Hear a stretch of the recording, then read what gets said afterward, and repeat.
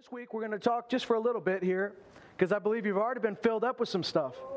From the moment we started singing, to the moment Anita shared something, all through this service you've been getting it from multiple voices, and I believe that you're going away with something. I want to talk to you today just real briefly about the first missionary to Decapolis. Anybody know who the first missionary to Decapolis was? Do you know where Decapolis is? Now, if we had our Greek friends sitting here, they'd be able to go, Decapolis means 10 cities. There was a region called the region of the Decapolis, which was primarily settled by Jews, but a lot of Gentiles as well, and they had mixed the culture together. And I want to talk to you, I want to tell the story about a guy that was the first missionary to that region, because I think you'll be blessed, because we're going to talk about where our ministers and where our missionaries are going to come from in Lloydminster. Because I'm sure there's folks in this room, you can do the job, but we're going to need more hands on deck. And where are they going to come from? Who are they going to be? They might come from areas that you don't expect. They might come from areas or people that you're surprised by. And so, since none of you at this point could tell me who the first missionary to Decapolis is, I'm kind of happy by that, because you'll be surprised by the story. Actually, once I start reading the story, I'm sure you'll recognize it, and you'll go, he tried to trick us, but I didn't. And so let's turn in our Bibles to that great place in the Scripture that starts with almost a shipwreck in Mark chapter 5 we're going to go to. But in Mark 4, you guys remember what happened in Mark 4, right? Mark 4 was wonderful teaching that Jesus, he had taught about the kingdom. He taught about the Word. He talked about the parable of the sower. And Mark 4 is so foundational. But what happened after he taught those great messages is he got in a boat, and he said to his disciples, let's go to the other side. Let's go to the other side. That sounds like a simple command. But it turned out to not be such a simple command, because as you might know, when he said that, they get in the boat, they start going. He gets in the bottom of the boat and takes a nap. And then the storm comes and is threatening to destroy the ship. And the disciples are afraid. And now these guys aren't landlubbers that just decided, let's try our first boat ride. These are professional fishermen, and they think they're going to die. Can we all agree, if people that have been in boats all their lives think that this storm's going to kill them, there's a good chance it could. Right. They were freaked out, afraid for their lives. And they're mad at Jesus. You ever been mad at Jesus in the middle of a storm? Nobody's admitting to it, right? Okay. I felt that feeling before, like, Lord, do you not care if I perish? That's what they said. Maybe if I say it in a King James English, you can identify with it more. Lord, care you not that we perish. But he's in the bottom of the boat, and they say, Lord, we're dying, we're about to die, and you don't seem to care about it. Now, you seem to have supernatural abilities. Maybe you can breathe underwater, but we can't. He wakes up, he stands up in the boat, and he tells the sea and the wind to be still. And the Bible says it was perfectly calm. And we can learn something from that. Did I just lose power? Or let's keep going. So we can learn something from that. And here's what we can learn, is that when he said to be still, the storm did not just die down to a gentle rumble. Everything became perfectly calm. My hope and prayer is that we wouldn't just stumble through life praying that God makes the situation just a little bit better, that we can just survive a little bit more, but that we're going to go from places of extreme storm to extreme calm in the name of Jesus. Doesn't mean that we're seeking an easy life, because we ourselves are taking our boat directly into the storm, knowing that if God is for us, who could be against us? So why did they risk their lives? And I know this sounds like the old chicken joke, to get to the other side. What was on the other side? Because as you're about to find out, they risk their lives. They go through this harrowing journey to spend only a few hours on the other side, and then they get in the boat and leave. Now, if I were Jesus' entourage, I might not be happy about that. Jesus says, let's go to the other side. When they finally get to the other side, there's a dramatic confrontation in Mark chapter 5. If you'll turn there, I'm sure most of you are already there. In Mark 5, Jesus puts his feet on the sand, It says, they came to the other side of the sea into the country of the Gerasenes. And when he had come out of the boat, immediately a man from the tombs with an unclean spirit met him. And he had his dwelling among the tombs. This guy lived in a graveyard. We don't know anybody like that, nor do we want to know anybody like that. He was not the caretaker. He wasn't the guy that went with the lawnmower and made sure the grass was trimmed around. This is a guy, they don't want to live in the tombs, but they don't know where else to put him. Not that they could put him somewhere else even if they tried, because it says he lived in the tombs and no one was able to bind him anymore, even with a chain. He's got a spirit inside of him which not only causes him to do and to say terrible things, but somehow has given him a supernatural strength which is not of God. And no chain's able to hold this guy. It says here, because he had often been bound with shackles and chains, and the chains had been torn apart by him, and the shackles broken in pieces. Now, I'm just going to tell you that this may have been a long time ago, but they did not refer to wood or paper as shackles and chains. If they're talking about shackles and chains, we're talking about a type of metal that's not holding this guy. So if you're Jesus' 12 bodyguards, and this guy shows up on the beach, I'm sure you're wondering what's going to happen. He immediately comes to Jesus. Now, they probably didn't know all this about him because they hadn't been to this part of the world yet. They hadn't been to this part of the other side of the sea here. But this guy was well known in his own community as being, not troublemaker would be putting it mildly. This guy was known in his community as being a terror.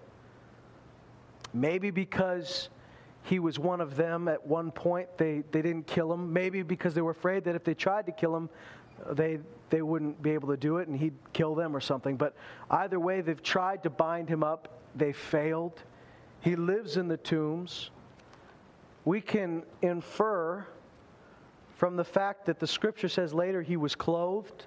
When he got delivered, he was clothed. We can infer from that he probably ran around naked every other time. So you who have children, you might skip that next funeral for Uncle Joe if there's a naked crazy man running around the cemeteries who is so strong that you can't even hold him with chains. You might say, let the dead bury the dead. We're going to stay home. I don't want that guy near my family. You might even think you're justified in hating that guy. It's easy to forget that there's a human behind that. It's easy to forget that behind that demon-possessed man is a real soul that God created. Is a man that God loves. That every time they try to bind him with chains, that there's a man behind the spirit that's oppressing him, that's wondering why his neighbors are treating him so badly. There's a man behind the demon that's wondering why everyone hates him so much. There's a man behind the demon that wishes he could be free, but doesn't know how to be free. It's easy to start to think that somebody's just so bad that they're nothing but evil. But in every soul, in every human being on the planet, is a soul that God once created, that bears the image of the Creator, and that He died to save. It's easy to forget that God said, as Jesus walked the earth, He said, I did not come for the righteous. I came for the sick. I came for the sinners. And Peter said about Jesus, you know about Jesus of Nazareth, how He went about doing good and healing all who were oppressed by the devil, for God was with Him. In other words, the heart of God. And He says it when He says it in Luke 4, He announces why He's here. He says, the Spirit of the Lord has anointed me. He's anointed me to proclaim release to the captives, recovery of sight to the blind, to set free those who have been oppressed by the devil, to preach the gospel to the poor, to proclaim the favorable year of the Lord. And as Brother Dick Iverson said in these meetings we were in, he talked about, here's an elder who's been planted churches all over the world. Thousands of churches this guy's planted. And at the end of his ministry, starting the end season of his ministry, this man stands up last week and starts to talk about the compassion of Jesus and says that's the motivator for Kingdom Harvest. Here's a guy who had success. Here's a guy who had fame and popularity. And he says all that really matters is that Jesus was moved with compassion. And that's what moves us. And when he opened, and when Brother Dick opened that Luke 4, he said, obviously, God cares about hurting people. No one was strong enough to subdue this man. Constantly, night and day, among the tombs and in the mountains, he was crying out and gashing himself with stones. He's so tormented that he's screaming and he's cutting himself.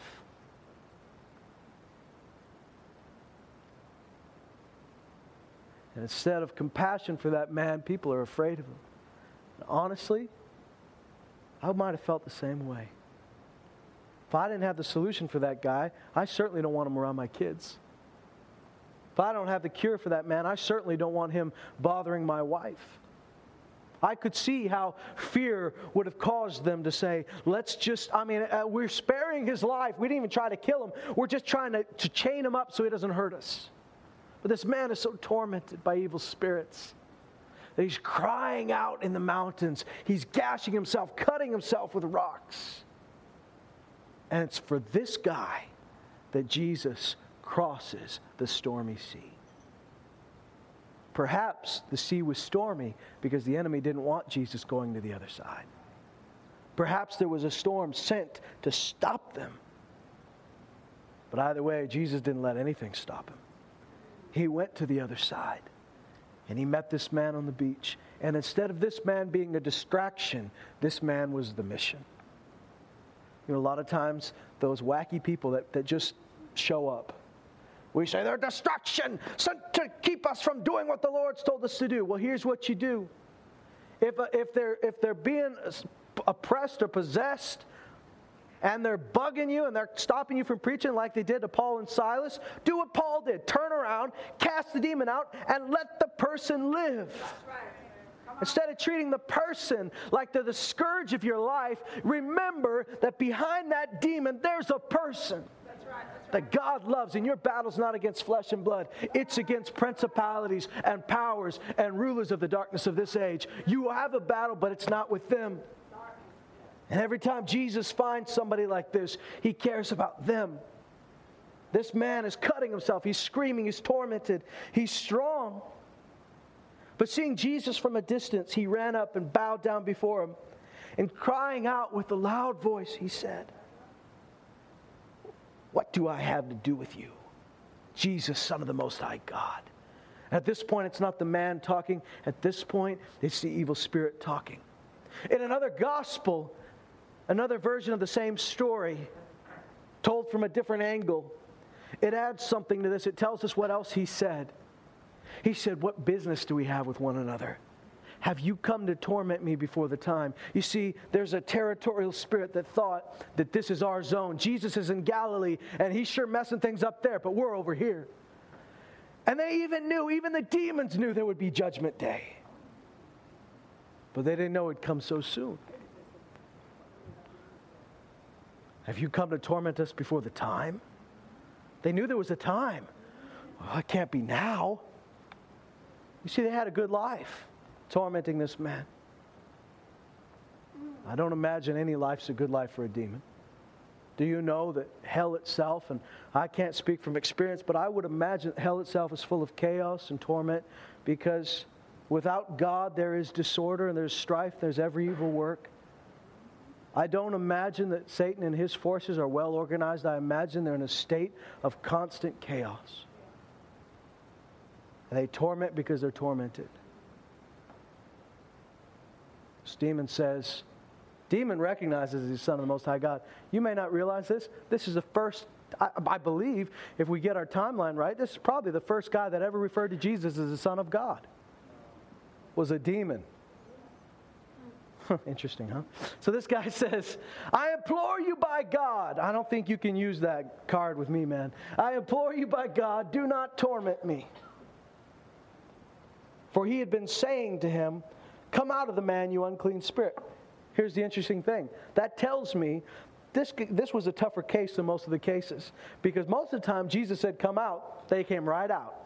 In this case, it said Jesus had already said, come out, and this guy's saying, please don't torment me. It says, Jesus asked him, what is your name? He said to him, my name is Legion, for we are many. And he began to entreat him, and began to beg him earnestly not to send him out of the country.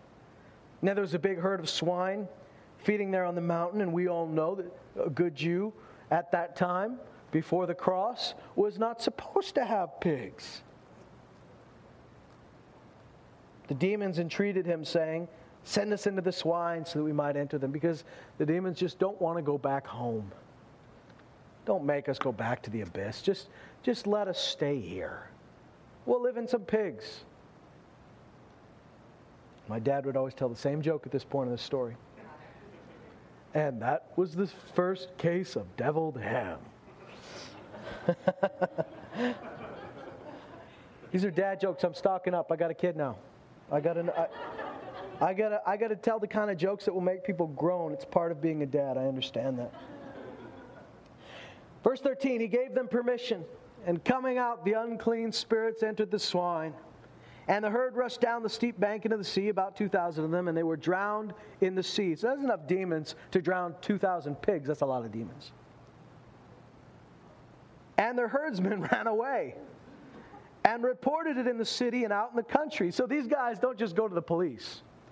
They go out in the city, and when they've done tell everybody in the city, they go to the country and find some people to tell them about it. And the people came to see what it was that had happened. And so far, they're doing okay. But when they came to Jesus and observed the man who'd been demon-possessed, sitting down, clothed and in his right mind, the very man who had the legion, and they became frightened. Not of a naked, crazy guy running who can't be chained. No, they're used to that guy. They're afraid because now the guy's clothed and in his right mind. That freaks me out. That's what scares them. Because they've already put this guy in a box. Crazy. Nutter butter. Dangerous, but we know how to stay away from him. We stop trying to chain him up because that doesn't work. But they put him in a category where at least they understand him, or they think they do. And all of a sudden, he doesn't fit into that category anymore. And they're freaked out by it. The world's solution to many people's problems is to just keep them away from us. Put them in an institution. Put them in a prison. Stay away from my family. Stay away from society. Just stay away. But Jesus is not offering a Band-Aid. He's offering the cure. What the world has been unable to do, Jesus is perfectly able to do. To set free and to deliver once and for all. Did you know Jesus' entourage was not just made up of 12 men? Sure, he had other people that followed him, but did you know there's a place in the scripture that mentions the women that followed him? Some of those women funded his ministry. And it says several of them were healed of diseases and had unclean spirits cast out. One of them had 7 demons cast out of her. And these are the people that Jesus says, these are my close friends. Follow me. Some of his best supporters were people that had been delivered. Tells you we should think about people differently on the other side of deliverance, shouldn't we? You don't label them for life. They can change. Jesus can change anybody. They became frightened because the guy's clothed. That's weird, all right. But they became frightened. Those had seen it, described it to them, how it happened to the demon-possessed man, and all about the swine, because that's the flashy part. And they began to entreat, in other words, to beg. They began to beg him, leave to depart from their region. Now, I don't think I'm too out of the ordinary to say this. Wouldn't you guys say, if a man that we could not contain If a man we couldn't keep ourselves safe from, if a man that we heard his screams in the night as we're trying to sleep, we hear a scream come from the mountain, and we know that's that man that's tormented, that we couldn't chain up, maybe if you saw him delivered, you'd say, Jesus, you need to stay for a while. We got more people that need fixing. But instead, they're so freaked out by what they don't understand, and perhaps it's their own sense of religion, perhaps it's their own sense of comfort, but what they don't understand is scarier than a life without the power of God. How easy is that to happen to us? God's doing something. God's delivering people. But we'd rather those people stay out of the church than come in and make some noise when a demon comes out. We'd rather not deal with stuff we don't understand. I just want a comfortable church. I want a comfortable life. Don't mess with that. Yeah, there's people that are broken. Yeah, there's people that are hurting. But we know where to put them. But what if God's plan for Lloydminster is to find them and deliver them? And what if it takes you going to the other side to do it? Because Jesus doesn't say, you guys can't make me leave. I'm staying. And I'm eating your pigs. They're wet, they're soggy, but you know what? I'm eating them. Jesus doesn't say that. He just leaves. And his disciples are like, we almost died getting here.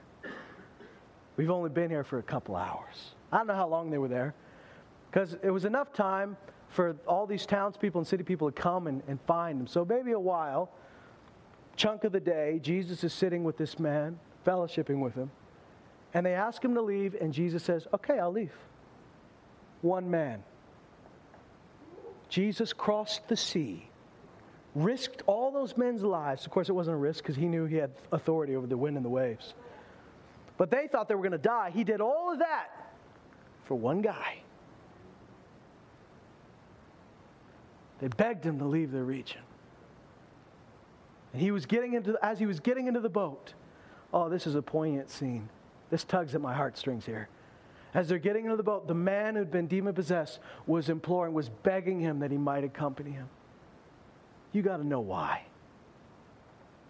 This guy, not only has he been embarrassed in front of all these people, but this guy has had people he knew growing up, people, family members, relatives, people he loved, look him in the eye as they hit him and knocked him down and tried to chain him up, naked and alone in the tombs.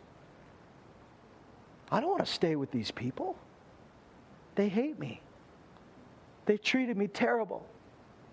I'm embarrassed because look what I've done. I don't want to stay with these people. Just let me come with you. You accept me. No one else accepted me. You accepted me. You see, they ran away. When they saw I had clothes on, when they saw I was normal, they were scared of me. Let me come with you. Just let me get in the boat. Jesus says something. He says, go home to your people and report to them what great things the Lord has done for you and how he has had mercy on you.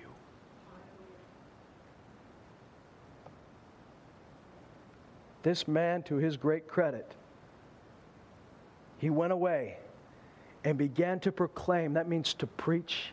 That means to say loudly. He wasn't just whispering it to people. He began to tell his story publicly. Began to proclaim in Decapolis what great things Jesus had done for them. And everyone was amazed. This was the first missionary to Decapolis. A man who was so demon-possessed, the most demon-possessed guy in the Bible, was the first missionary to a region that wouldn't even accept Jesus. Does that open up your mind as to what God can do in Lloyd? What God can do in Canada? You might not know it, but the next wave of ministers might be in the ditch right now. The next wave of ministers might be in the Thorpe right now. The next wave of ministers might be in a men's shelter, might be in the interval home. And I realize the folks in the interval home didn't do anything on their own to get there. Someone else did something to them. But you realize God sees hurting people. And He loves hurting people, and He can use hurting people because He fixes hurting people. He heals hurting people. He fixes what's broken. Some of the great missionaries to our region and our cities are the ones that you can't even imagine right now. But if you be willing to hear the voice of God and cross the sea, to look a man in the eye, who everyone is afraid to look in the eye, and see past the demon and see the man. Jesus was the first one to look past the demon oppression and see a man. When everyone else saw evil, Jesus said, I created this man. I love this man. Sometimes it's so hard for us to see past what people do and how they act and how they talk and what they've done to hurt us and what they've done to hurt themselves and what they've done to hurt everybody else in the community, that we forget that Jesus went about doing good and healing all who were oppressed by the devil. For God was with them. Those that go out and do these horrible things, have you ever considered? I'm not trying to make excuses. We make bad decisions. We do wrong things. We rebel against God. But I am saying we all were at a place of sin. We all were at a place of bondage. And somebody had to look us in the eye and say, Jesus loves you enough to set you free. And the next missionaries, the next great preachers, the next great encouragers, the people that are walking around laying their hands on people all over the oil field, those may be the folks now that you can't even imagine God do anything with. The last people God would use are His favorites. Now, God doesn't play favorites. God loves you. You know, I was born into a pastor's family. I can't say I came out of a life of drugs and sex and all this stuff. You know, for the most part, I lived a pretty clean life. So I'm not saying, if you're like me, I'm not saying, well, God doesn't want to use you. You're too boring. God will use all of us. But perhaps God sends you to the wrong side of the tracks. Perhaps God sends you to the alley you don't think is safe. Perhaps God sends you across the sea even when it's storming, and you use the authority that Jesus gave you in His name to tell the sea to be still so that you can carry on to your assignment and your destination and see the oppressed delivered and see the sick healed and see the lost found. The first missionary to Decapolis was their worst citizen. And he was able to minister in a place that wouldn't even receive Jesus. And everyone was amazed. That's the good news. That's a very happy last sentence. That's a happily ever after kind of sentence right there. Doesn't say nobody believed him because they couldn't deny what God had done. It says everyone was amazed. That to me sounds like they received what he said. The first missionary to Decapolis was the most demon-possessed man in the Bible. The first apostle to the Gentiles was the terrorist of the church, Saul of Tarsus, who killed more Christians than anyone else in his time. Who's God looking for today? God's looking for whoever will be used. But maybe you need to be that one that crosses the sea. The demon-possessed man came to Jesus and fell at his feet, but first Jesus had to cross the sea to get to him. Whenever we draw near to the Lord, He's already initiated something. He's already drawn near to us. You know that, right? We never made the first move.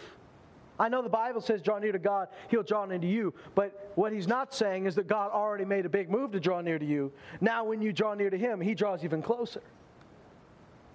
But the Scripture says in 1 John, we love because He first loved us.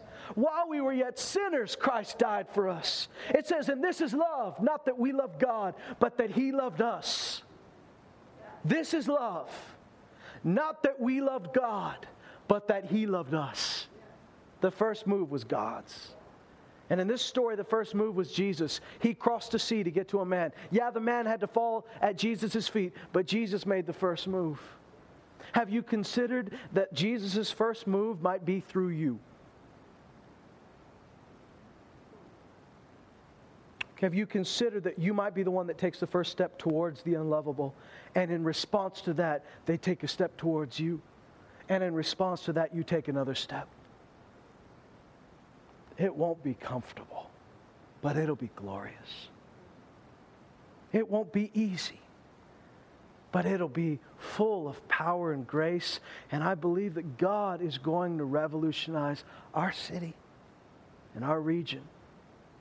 And the ones that may have the most effect are the ones we can't even imagine, even sitting in the back row of the church. I thank God we've got some good ushers.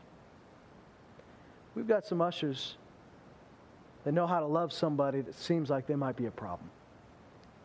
Not just kick them out. Because we're asking the Lord for those that need Him. Jesus said, I didn't come for the well, I came for the sick. I've had some great experiences in Loon Lake. Boy, what a way to break in a young preacher. First 2 years in Loon Lake, I had several instances of preaching over a drunk person who was trying to be louder than me. By the end of that service, I remember one guy. One man was just loud, just always talking up, speaking up. And the ushers are trying to work with him. And you know, he's just mad. You know, he suddenly gets quiet, but he looks angry. And he just daggers at me the whole time. The end of the service, Chris, Ben, and Fred Thunderchild are praying for the guy. And something's happening to him. He doesn't look angry anymore. He's receiving, and you know what? He looks sober. He's not completely sober, but he doesn't look stone drunk like he did before. Something's happening, and you can see something real breaking through the fog of alcohol. There's real emotion. There's real connection there. And he comes up to me, and I joined him. I said, you know, they've been praying for you, what God's doing. And he said, I was mad at you. I said, oh, well, that doesn't sound good. He said, I wanted to kill you. I said, oh, that sounds even worse. Kind of resist taking a step back because that's all I want to do. Number one, because of the smell. Number two, because he just said he wanted to kill me. So, you know, distance might be my friend in this situation. I said, you still angry? You still want to kill me? He said, no, I love you. And he takes my face and he plants a biggest kiss on my face.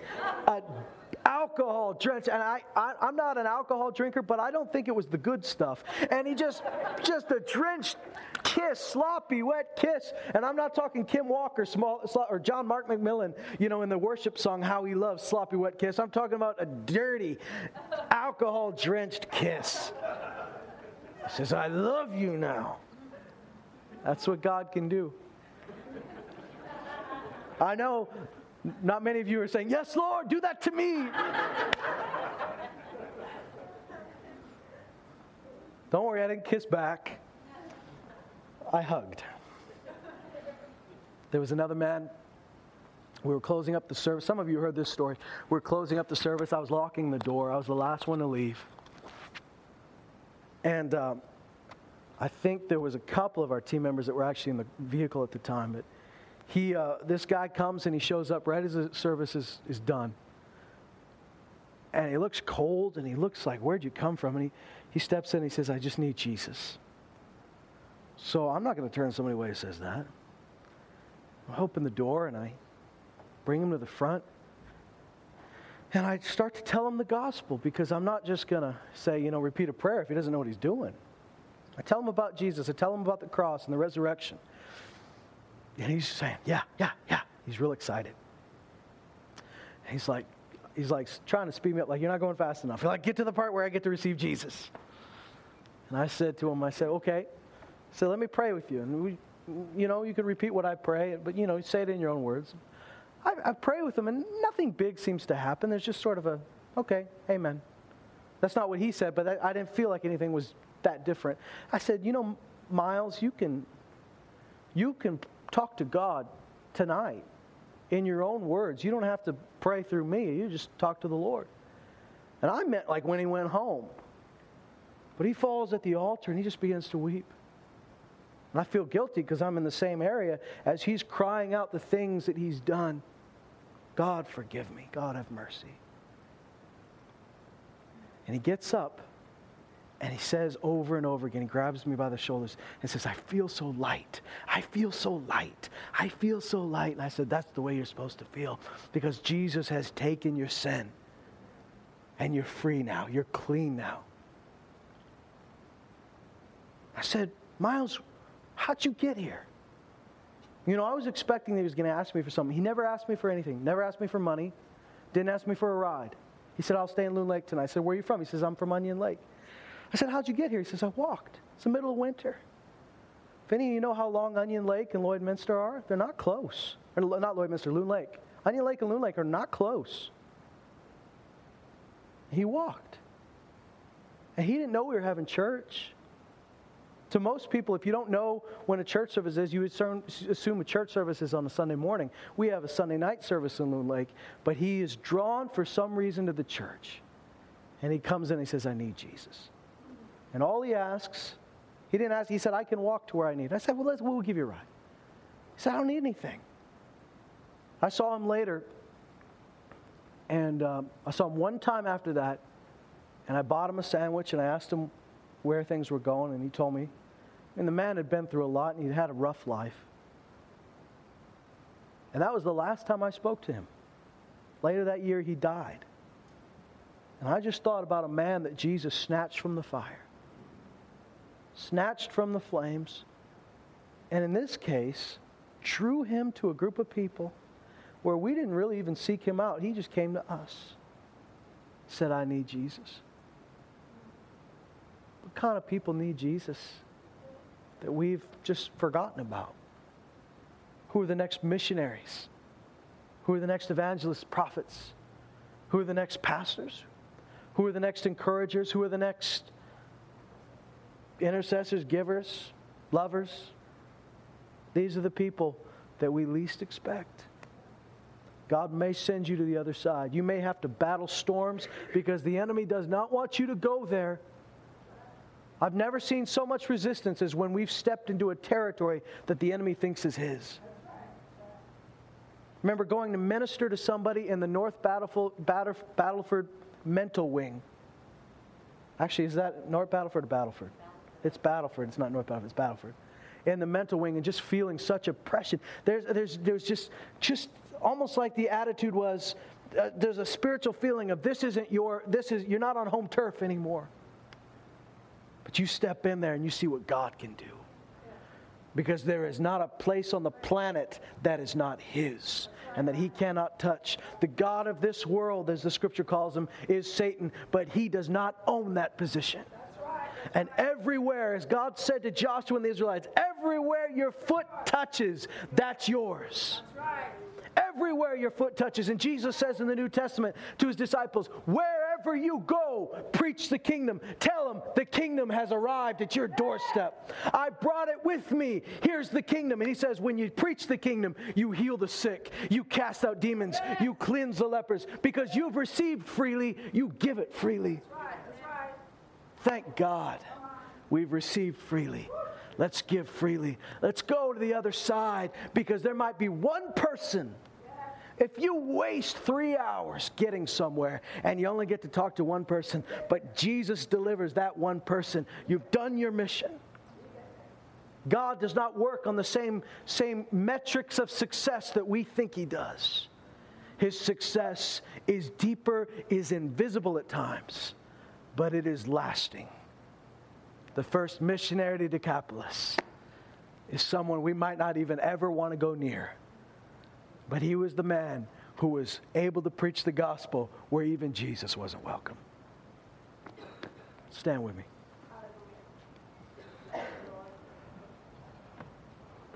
Thank you, Jesus. Thank you, Jesus. Send us out, Lord. Anoint us to do your work. God, you've got a group of people here today that are ready.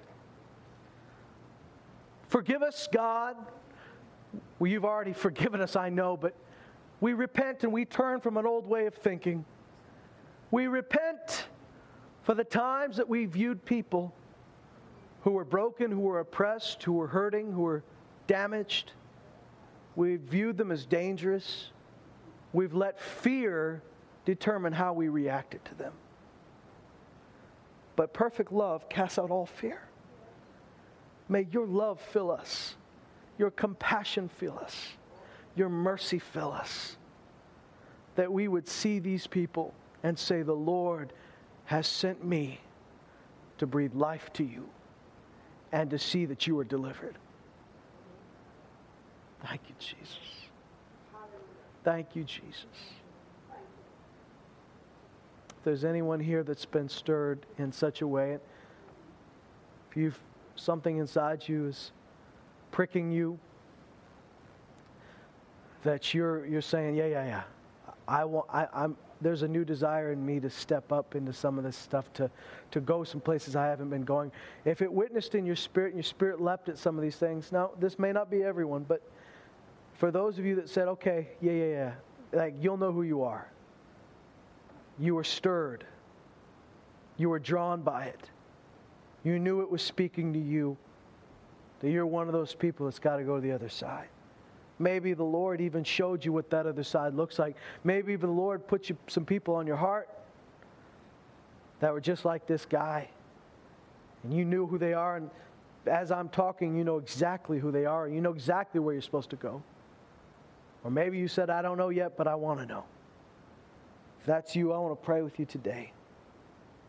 I want you to know that we're going to lay our hands on you, that you would be filled with love, power, and a sound mind. God has not given you a spirit of timidity. That you wouldn't be timid, but you'd be bold. You wouldn't be calloused, but you'd be full of love. You wouldn't be judgmental, but you'd be full of mercy. You'd make a righteous judgment, but a righteous judgment always leads to an attempt to correct and to fix and to heal. Righteous judgment does not end in condemnation. Righteous judgment says, like Jesus did, the ruler of this world has been judged. Righteous judgment says this man's demon-possessed, and I'm going to judge these evil spirits as unwelcome. If that's you and you want to get hands laid on you and you're ready to take that next step, okay, come on up.